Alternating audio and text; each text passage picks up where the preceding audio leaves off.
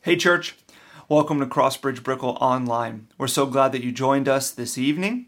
As you can tell, I am tuning in from my office in Pipeline Workspaces on Brickell Ave. This is the Crossbridge Brickell office on weekdays, and I thought it was appropriate to tune in from here because we as a city and as a community are eagerly anticipating the reopening of our great city. This coming Wednesday, non-essential retail is going to begin to open at a limited capacity. The following Wednesday, restaurants will open at a limited capacity. Parks are going to begin to open, and we are all waiting with anticipation for beaches to open. If you're excited for the beaches to open back up, would you put a little surfer in the chat or a sunshine or whatever you think is appropriate? I know I'm excited to get back to the beach. But as we enter this new normal, we as a church are evaluating and seeking God for wisdom on what it looks like for us as well. What does our reopening plan look like? And we don't want to formulate that without hearing from you. And so this coming Wednesday, we're going to be sending out an email to everybody in our database asking you to fill out a survey and share your thoughts and your opinions about how the church should reopen and what that should look like. We want to take all of that into account as we begin to formulate our plan and then as we share it with you in the coming weeks. If you're not on our email list and you would like to be, you could just click on the Connect card that is in our comment section of the chat, fill it out, and we will make sure to add you so we can hear from you as well. Well, church, welcome to our giving moment. And despite all of the crisis and all of the social distancing that we've had to follow, I'm so encouraged at the continuing generosity that you've displayed over the last 7 weeks and all of the continued bridges that we've built with people, whether it's distributing food or seizing the opportunity to care for your neighbor and bearing one another's burdens and praying for one another and spiritually supporting one another. It's just a good indicator of how deeply we've understood what Christ has done for us. Well, one of the ways that your generosity has had a significant impact is that we've recently sent some food to ministry families to where my people are from, Havana, Cuba. Let's take a real quick look at this video.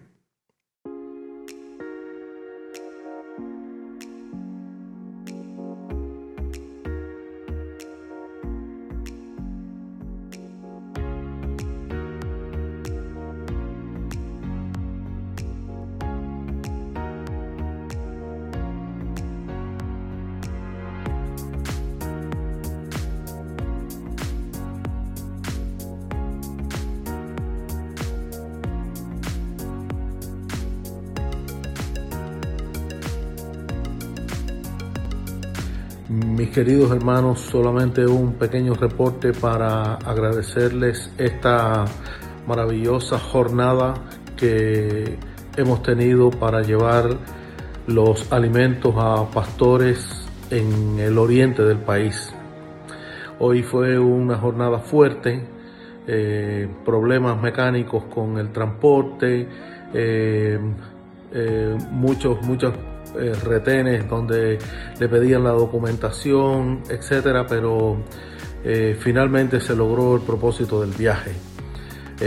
Ya los alimentos están en los puntos acordados de descargue y a partir de mañana los pastores podrán ir y buscar muchos de estos alimentos. Ya algunos lo han hecho. Ha sido un motivo de alegría para ellos. Realmente ha sido una experiencia que va a ser una experiencia inolvidable porque en medio de esta situación han tenido algo que comer. Y a nosotros nos ha dado un placer increíble poderles servir de esta manera. Justamente anoche me llamó un pastor diciendo: no tengo nada que dar a mi familia mañana. Y hoy Dios le suplió. Gracias a ustedes. Ustedes lo hicieron posible. Esperamos mañana otra vez volver a mandarles algunas de las experiencias de este día, del día de mañana, porque igualmente Dios será siempre muy fiel. Gracias, Dios les bendiga. Que Dios los bendiga y que los siga usando. Gracias a ustedes por esta gran ayuda, a los hermanos de la convención. Estamos profundamente agradecidos por este gesto de bondad en estos tiempos de una situación difícil. Muchas gracias. Gracias, hermano, que Dios le bendiga. Gracias, Señor, porque las oraciones fueron contestadas y llevamos un mes orando por esto. Gracias por tenernos en cuenta a nosotros los cubanos. Gracias, hermano. Le damos muchísimas gracias. Muchísimas gracias una vez más a Dios por todo. Gracias. Dios le bendiga.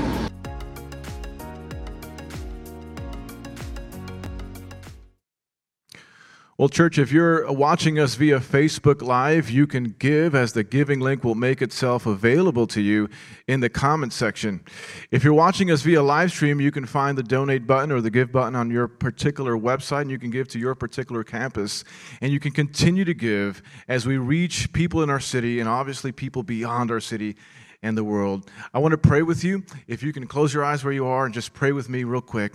Heavenly Father, help us today to trust you more. Help us to be shaped by you and aware of those around you or those around us who are in need. All things come from you. And of your own do we give to you today. I ask that you release in that a generosity of spirit that comes from you and you alone. Jesus, help us. Help us be mindful of the priorities that you have set for our lives, that we may respond with open hands in everything that you have called us to do. And Holy Spirit, I ask that you fill us with a desire to offer ourselves as a living sacrifice that transformed, we may no longer be shaped into the way of the world, but instead we may be conformed to the will of God. Amen.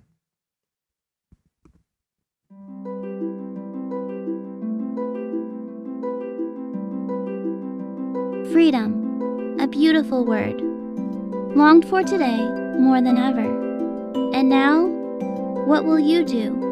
Will you fight or retreat? When challenges are set before you, will you lead with faith or by sight? Will you act with both kindness and courage? With might and compassion? See a king through the eyes of a child who finds beauty in brokenness and strength in weakness. A great king wields both the heart and sword. Find hope in a king that reveals the true path of victory.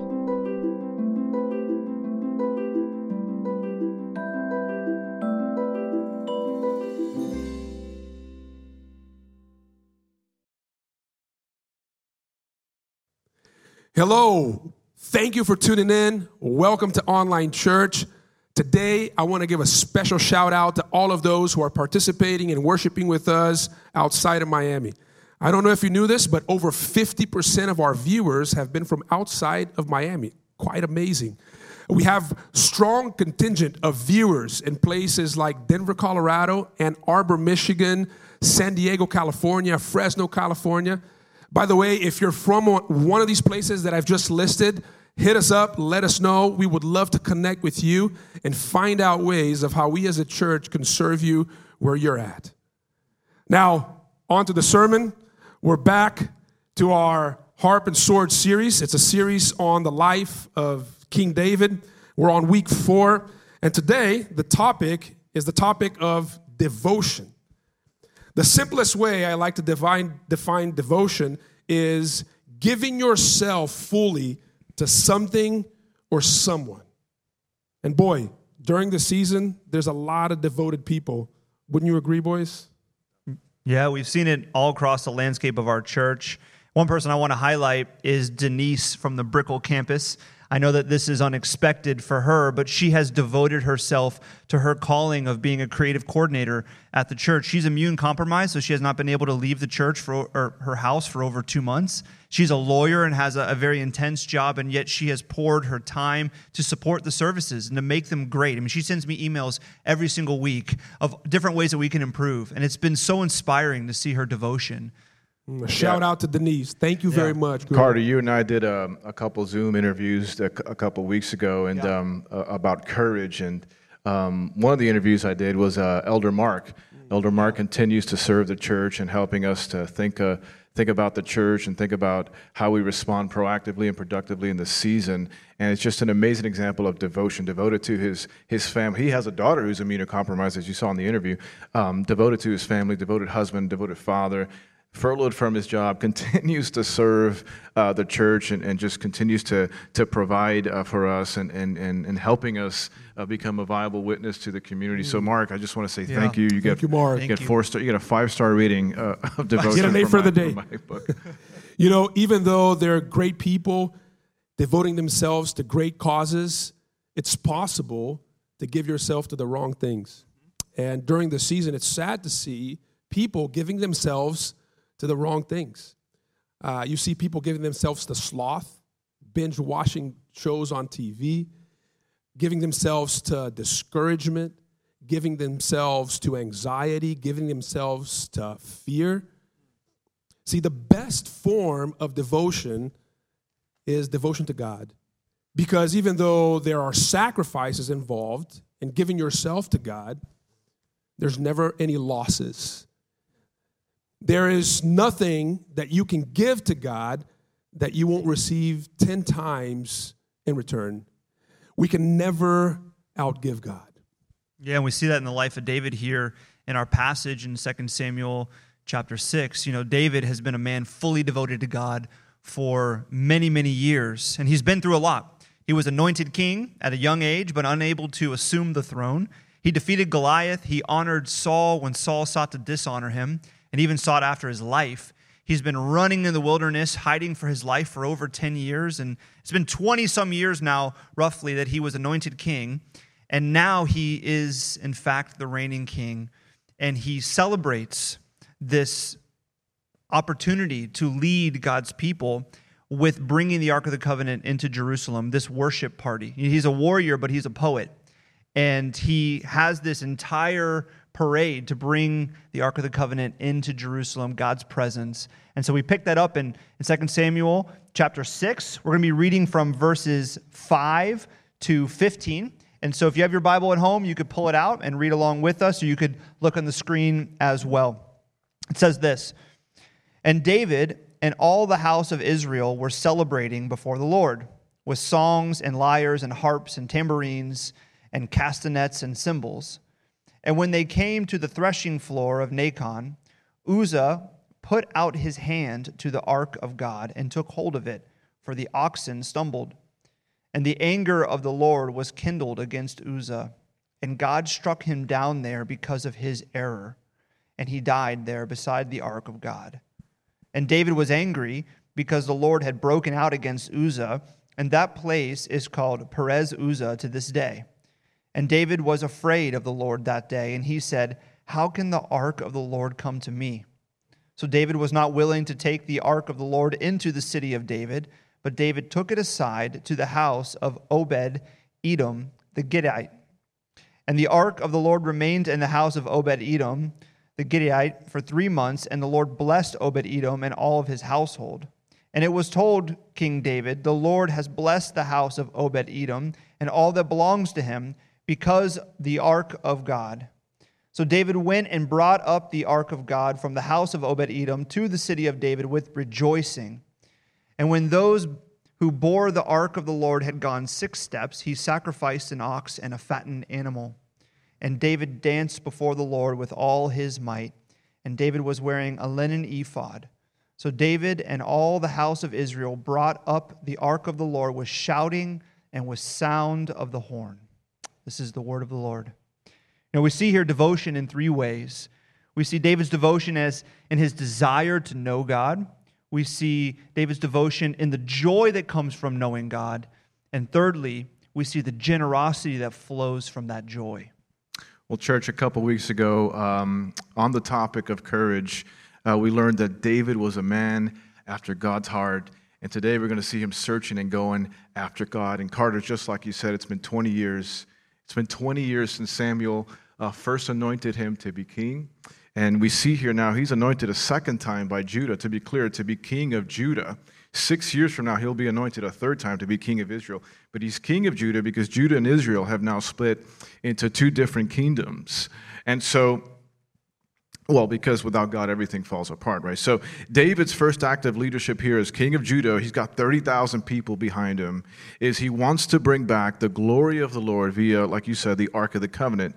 Now, the Ark, as we all know, is a wooden box. It's overlaid with gold. It's got items in it. It's got a golden pot of manna from the wilderness. It's got Aaron's rod. It's got the 2 tablets that God gave to Moses. And this is a central component to worship in Israel. In fact, they would take this thing out to the battlefield, right, in front of the soldiers, right? But here's the problem. This thing has been missing for 75 years. Nobody's been asking, where's God's presence for 75 years? And it's been sitting up in Abinadab's house for 20 of those years. And so David, knowing that he would be king one day of Israel, he goes after this thing in order to solidify the kingdoms.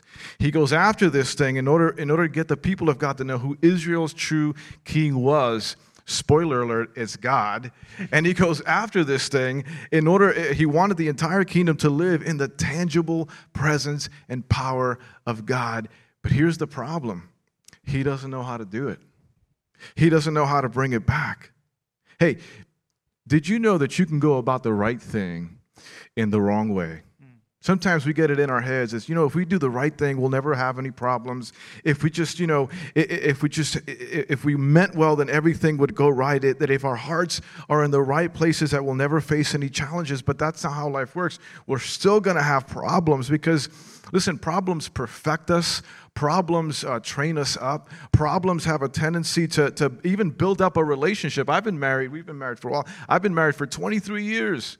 And we haven't lasted this long because of all the things that went right, but because of all the things that went wrong and how we came together and we chose to face them together, these problems. Problems force us to pay attention to the details that oftentimes we overlook, oftentimes we ignore. And while David's dream here is to reconcile Judah to Israel, God to his people, the ark back to Zion, he either overlooks some details or ignores some details, some crucial details here on how to do it the right way. And here's why this matters for us who are in leadership in church. Here's why this matters. When it comes to obeying God, when it comes to following God, it's often the details that trip us up. And so what do? We grab our own cart, right? They bring this thing out in the car, say, yeah, let's go, bring it on the car, we'll write on it. We grab our own carts, we rewrite our own rules, we want to do it our way, all the while forgetting that God's work must be done God's way if it's going to have God's blessing.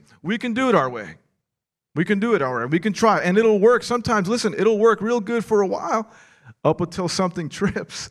And problems come. And here's why problems come. They come to prove whether or not we care about doing the right thing in the right way, or rather, in this case, God's way. And so the ox trips, and the ark slips, and the worship team stops playing. The band stops playing the music because somebody just dropped dead trying to do the right thing in the wrong way. I was on the brink of divorce, and I've shared this in the past, and those of you who know me, you know my story, but I'll share this with the wider audience. I was on the brink of divorce year 3 or year 4 in my marriage, and I remember asking my wife, I said, Mommy, I don't understand the problem. I don't understand the problem. I don't smoke, I don't drink, I don't chew, I don't hang out with girls who do. You know the saying. What's the problem? Well, here's the problem. The problem is I didn't really want to know my wife. I didn't really want to be in her presence. I didn't really want to do things for her in the way that she needed to be known and needed to be loved. And throughout those short 3 or 4 years, I ignored details. I overlooked details. Watch this. That separated me from the purpose of being with the person I love the most.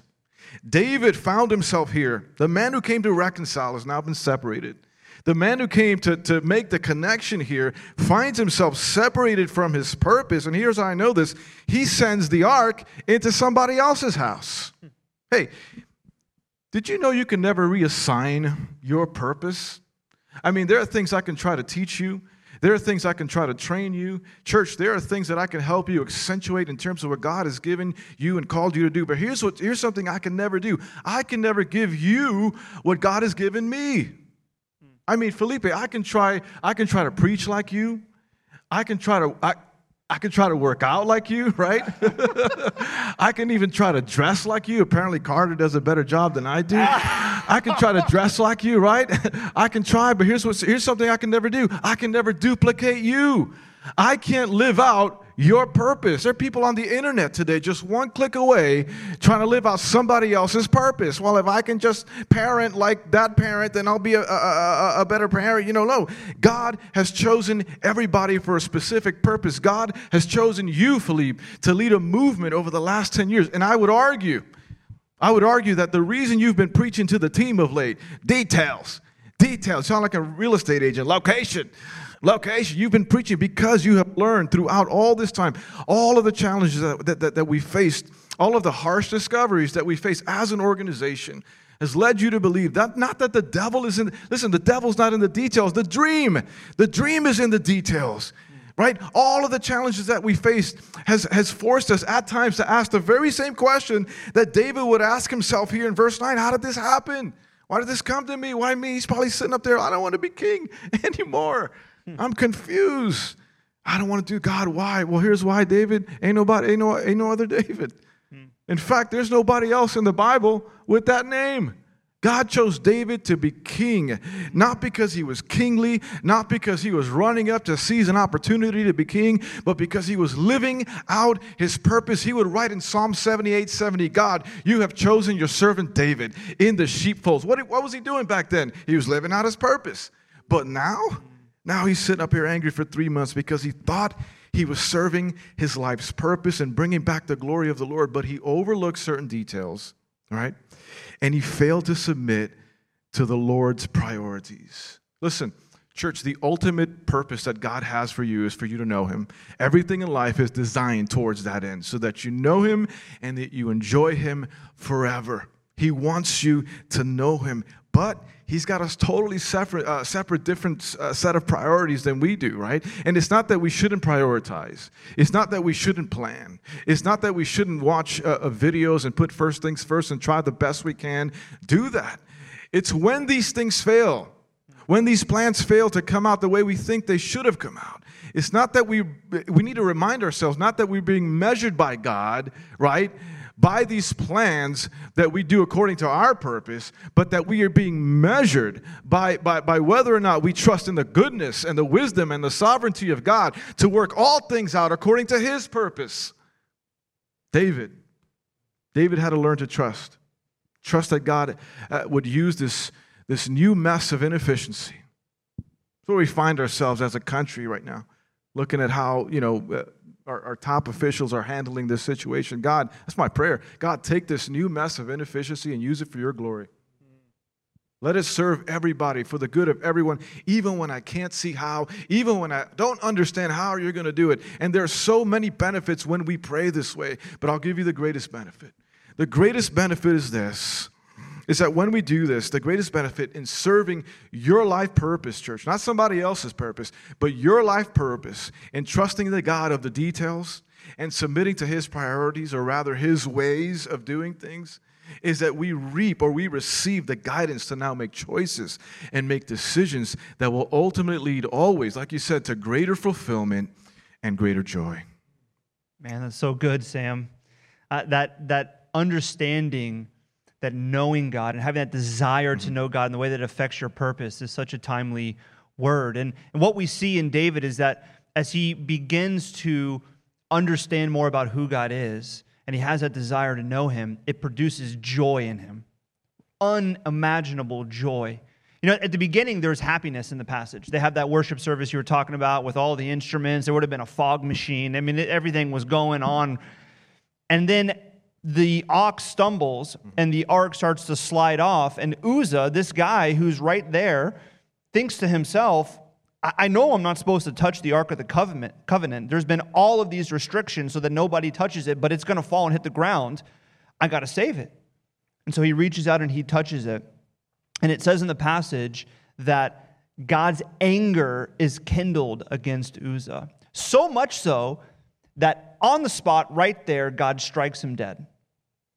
I mean, the worship service is over. The party, the parade, it's all over. A man has just died. And then it says that David is angry at God.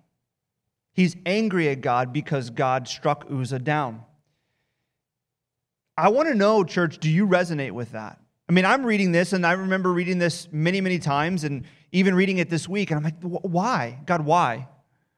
Couldn't you have seen his heart? It was a well-intentioned mistake. Yes, he broke some boundaries, but he was trying to protect the ark from smashing on the ground. Why did you have to strike him down? I resonate with David being angry. And the reason that God struck him down is because God is serious about holiness. He is serious about his holiness.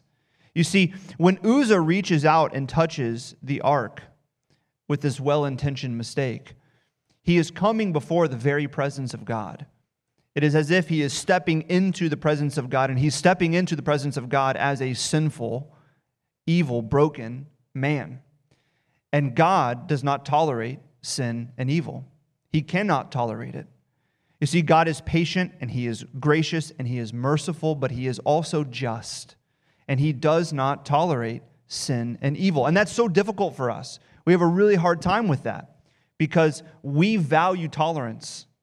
We value tolerance as one of the supreme virtues. We actually believe that the truest form of love is tolerating and accepting everything about another person. Good, bad, strengths, weaknesses. But actually, tolerance is convenient. Tolerance is not love. It's convenient to tolerate someone's sin and their brokenness and their evil and their mistakes, because then you don't have to come face to face with it. You don't have to deal with it. We tolerate our own brokenness because we don't want to come face to face with it. It's convenient to be tolerant, but it's not loving. And God is intolerant. He's not okay with coming face to face with sin and evil because he's good. You see, if goodness tolerates evil, it ceases to be good and denies justice. To love someone well is to not tolerate their sin. It is to not tolerate their brokenness. And God loves us well because he does not tolerate it. And when we love someone well, we also don't tolerate it. You see, as a parent, you can tolerate your child running in a busy street, or you can tolerate your child going to their room during this pandemic and saying, I'm doing homework, when in fact they're playing video games. But that's not loving. It's tolerating, but it's not loving. You can be in a relationship with someone and tolerate their hurtful behavior. You can tolerate their neglect, but it's not love. You can tolerate your own brokenness, but you're not loving yourself. You can say, I love this country and I love its people, but if you tolerate what happened with Ahmaud Arbery and that injustice, it's not love. It's not love. Love does not tolerate sin and evil, and God is loving. He is not the safe, prepackaged, tolerant, get-out-of-jail-free card dealing being. Jesus is not the blonde, blank stare, lamb holding, give you a few moral truths to help you get better in your life Savior. God is not tolerant of sin and evil. And there's a startling reality in this passage that we're confronted with. And that is that for a lot of us, our concept of God is that he's too safe. God is too safe. We look at God in a way that he is not, and David comes face to face with this here. As he sees Uzzah get struck down, and he's angered. It says in verse 9, David was afraid of the Lord that day, and he said, how can the ark of the Lord come to me? He realizes that he is a sinner. He realizes that he shouldn't be the one. He feels as if he shouldn't be the one bringing the ark in. He doesn't feel worthy of it. He doesn't feel like he deserves that type of honor. And so he neglects his purpose for a few months, and he passes the ark off on another guy, Obed-Edom. Hey, you take it. Take it in your house. I don't want to deal with it. I've got to reevaluate things.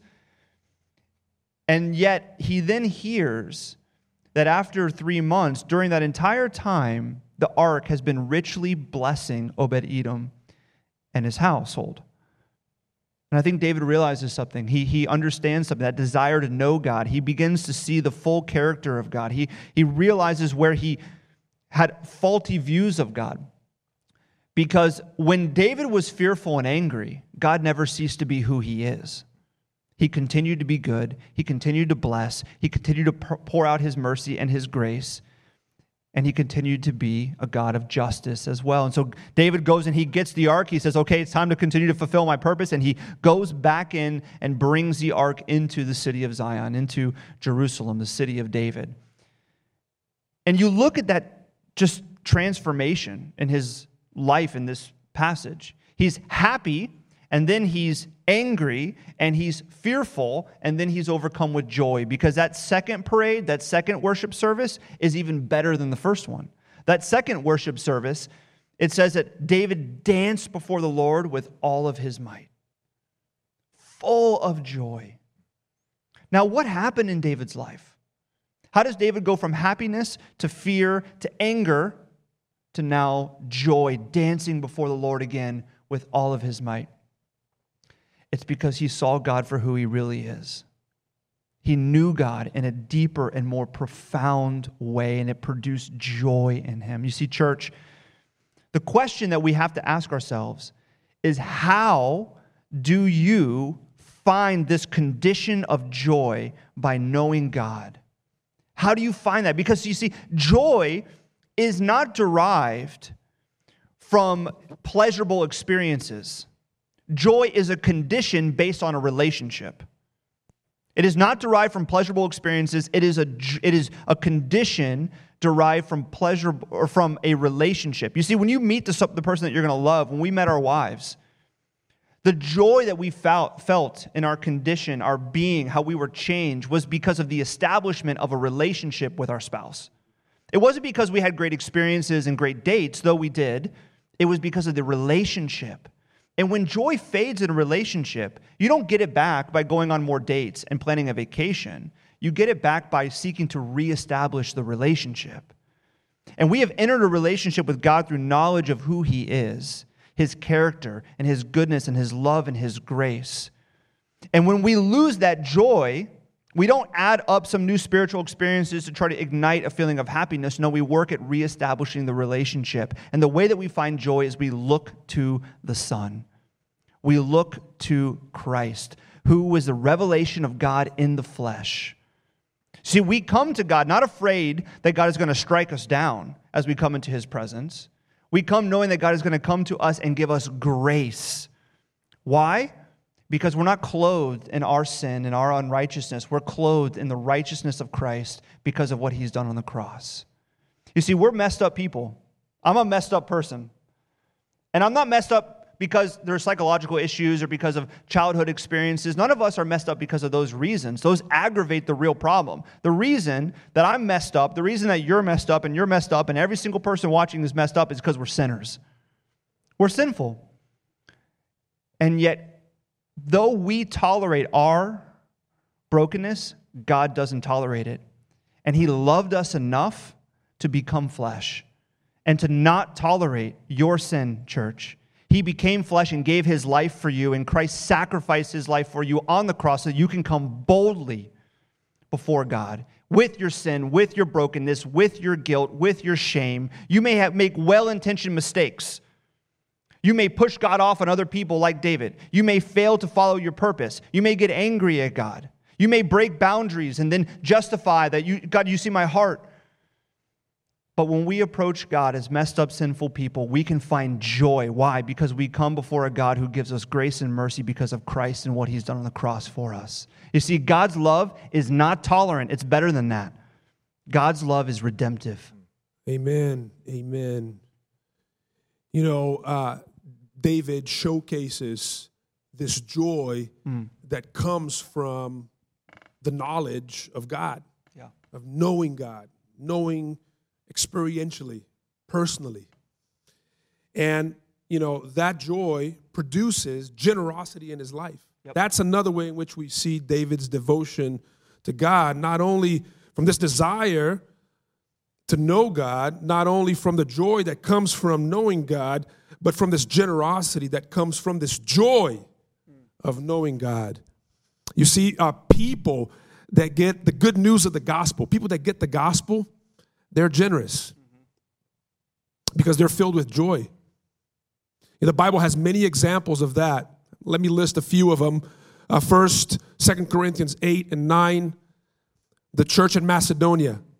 that Paul uses as an example to the church in Corinth to activate their generosity towards those who are suffering in Jerusalem. And in that passage, the Apostle Paul reminds the Corinthian believers that they were not giving out of the abundance of belongings, but out of an abundance of joy. In the Gospels, right before Jesus celebrates the Passover meal with the disciples, he's in Bethany. This woman breaks into the room where he's having a dinner with his friends, and she breaks an expensive glass of alabaster, very expensive perfume worth a year's wages, on Jesus' feet, and she washes Jesus' feet. She anoints Jesus at that very moment with that very expensive perfume. She's reproached by those who were watching that scene, that scandalous scene, by the disciples of Jesus and by the host.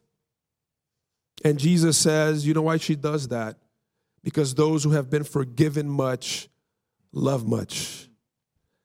And the Bible also gives us negative examples, like the rich young ruler. Remember that? The Gospel of Luke. He refuses to be radically generous towards the poor. Why?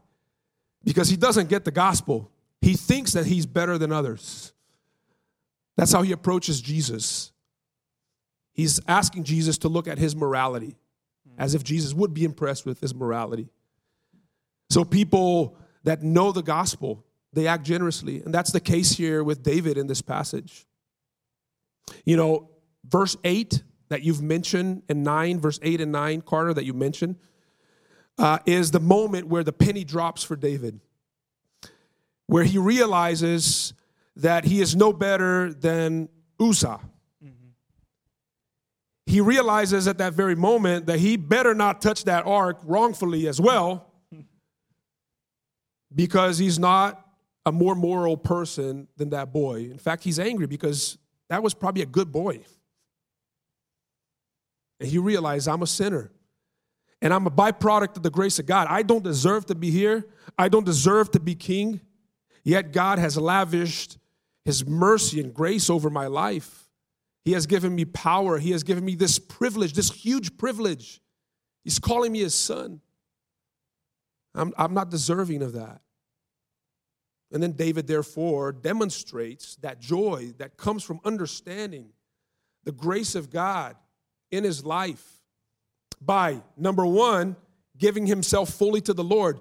What's the deal here with David dancing like a madman naked before his people? That's exactly what's in the text. He's doing that because he has given himself fully to the Lord. He doesn't care about people's opinions. In fact, when he gets home, his wife, who was Saul's daughter, reproaches him and says, you have just ruined your reputation before the people for doing what you have done. And look at what David says to her right there in verse 21. It was before the Lord who chose me above your father and above all his house. I spare nothing for the Lord who has shown grace to me. I'll dance naked before him if I have to, because he brought me naked into the world. And he saw my naked estate and he covered it with his righteousness. And then David, obviously takes the ark to the tent. It was an improvised tabernacle. There was no temple back then, by the way. And he takes it there, offers a sacrifice in order to put the ark in. And there's a huge party now. And he feeds his people, his whole people, the whole people of Israel, bread, meat, which is good food, and dessert, raisin cakes. Sounds good. That's good stuff. I'm imagining hundreds of thousands of people.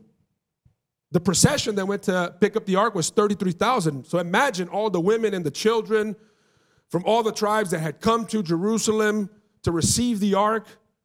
He feeds every single one of them from the coffers of the king. And then he is not only generous in deed, but he's generous in word as well. He dispenses a blessing over the people. Says, you are loved. You are adored. You have value. You have worth. And then he goes home and he does the same to his family. That's when he gets reproached by his wife. He blesses his family. He's generous with his words. Which, by the way, when we're talking about generosity here today, we're talking about generosity more than one way. We're not just talking about financial generosity, material generosity. We're talking about generosity of words.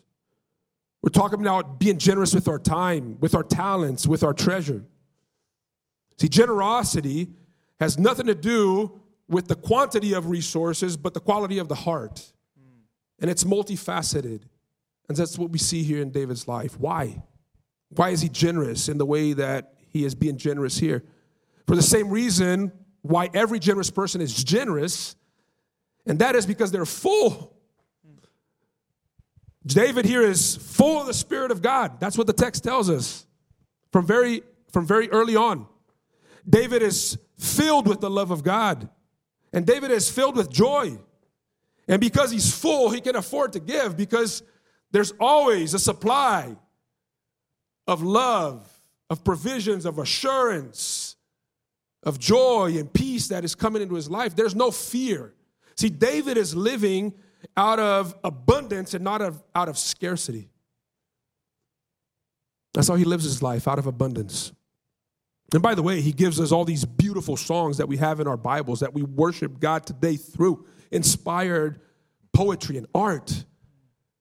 What a gift he has been to humanity. His generosity flows from this life of abundance.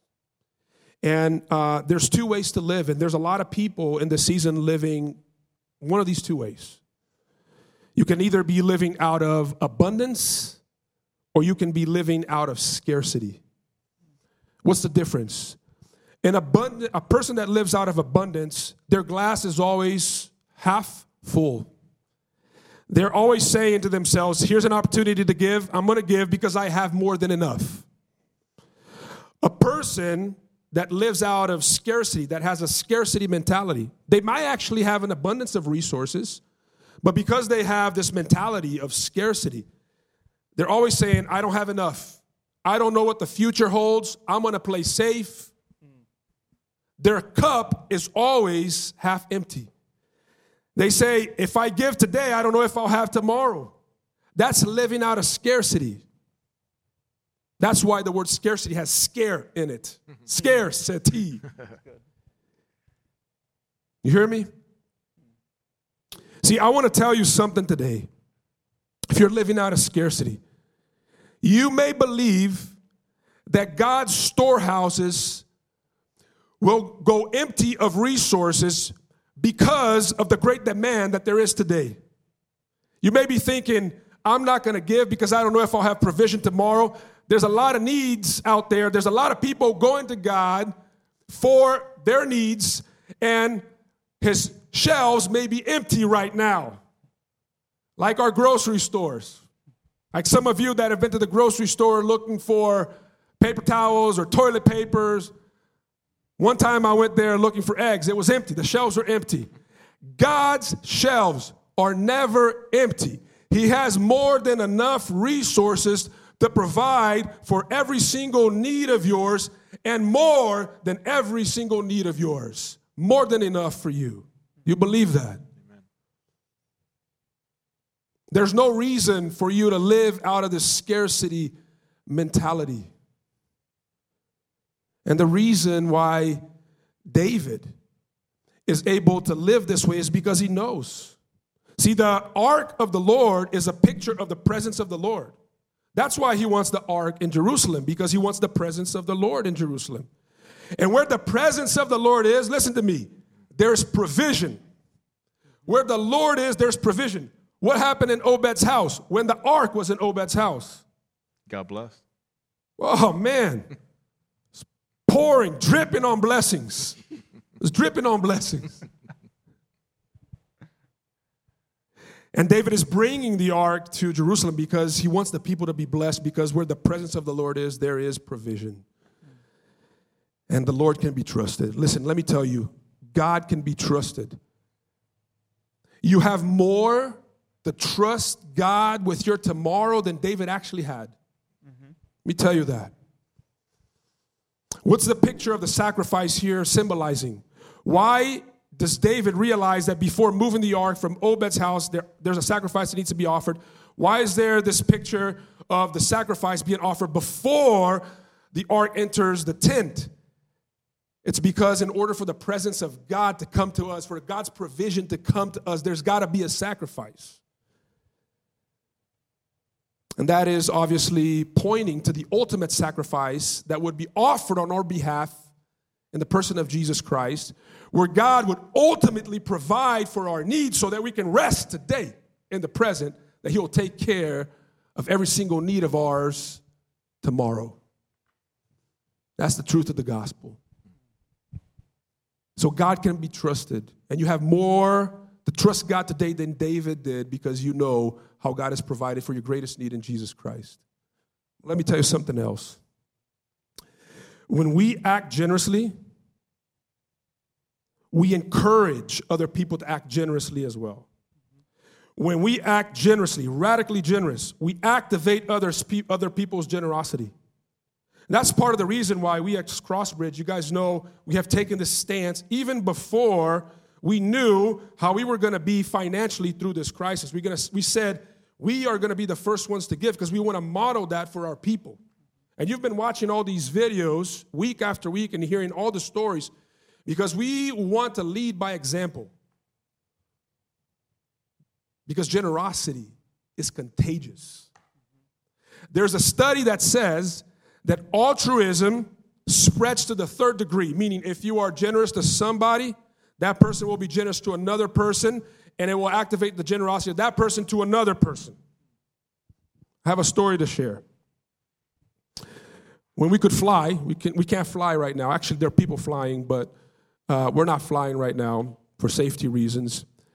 I was taking a trip to New York. I was taking that first flight of the day, the 7 a.m. flight. I had to leave my house at 5 a.m., got to the airport 6 a.m., hadn't eaten anything. You know, if you know me, you know that I depend on coffee. I drink like 3 cups of coffee, 4 cups of coffee a day. I have an espresso machine in my office. I have 2 espresso machines at my house. So you guys know, get the picture. So I get to the airport, go through the check-in line, go through security. I'm hungry. Sam, I'm hangry. I'm hangry. You're brangry. And so I see that I have about 45 minutes for my flight. I go to the Starbucks store there at the airport, and the line is huge. And I'm like, oh, Lord. But I stand in line because I need to solve that problem right there. And it takes me about 15 minutes to get to the cashier. And when I get to the cashier, I order what I usually order, my favorite items at Starbucks, which is a small cup of black coffee and the ham and cheese croissant. And when I order the ham and cheese croissant, the lady there says, the barista says, oh, great, that's the last ham and cheese croissant. And then I hear a voice right behind me, oh, no, man, that is my croissant. Church, I acted out of character. I said, sir, would you like to share the croissant with me? So I ordered the croissant, got a little plastic knife, split it in half in the counter, and for a couple of minutes we had a conversation, who we were, what we did, talked about our families, where we were going, and that filled my heart with joy. And I went into the plane and I sat in my chair. I was still hungry because I had half a croissant, but my heart was full. I was filled with joy. And I was thinking to myself, what explained me acting out of character? I should have said, that's not your croissant. And if you want it, come wrestle me right now. Okay? Let's see how this turns out. But I acted out of character, and I was wondering why. And here's why. A day before, God put that in my head. A day before, I had a nail go in my tire, And so I drop my kids at school, and I take my car to this tire shop next to their school to plug the tire. And so the guy goes there, and he plugs my tire. And he says, hey, I hope you can pay in cash because we're not taking any credit cards right now. That's always horrible when that happens, right? I said, man, I have no cash. He looked into my car. He saw my Bible sitting on the passenger seat, and he said, you're a man of God. I'm sure you can go. You don't need to pay. I am sure that the reason why I acted generously that day, out of character, selflessly, was because someone was generous to me a day before. So, church, if we're going to spread anything during the season, let it be generosity. If people are going to catch anything from us, let it be radical generosity. We're praying to God that God would move after the season, out of the season, bring about change in our world. But listen, let me tell you, change will not come unless we, the people of God, act radically generously. So may you be in touch with the generosity of God in your life through Jesus Christ today. Remember that God gave his best for you and to you. And out of that, church, live generously. Live generously. If we do that together, we will change our city and we will change our world. Hey, church. Thank you for joining us for worship this evening. And we pray that God spoke to you this evening. I want to close with a benediction that comes from Colossians chapter 2, verse 6 and 7. And I pray that this would be God's good word to you this week, that you would hold fast to this, that you would go out with this throughout this week. Here's God's word to you. It says, just as you have received Christ Jesus as Lord, continue to live in him, rooted and built up in him, strengthened in the faith, as you were taught, overflowing with thankfulness. In the name of the Father, Son, and Holy Spirit. Hope to see you tomorrow at 12 p.m. for live prayer church on our Instagram page. Have a good one. Bye.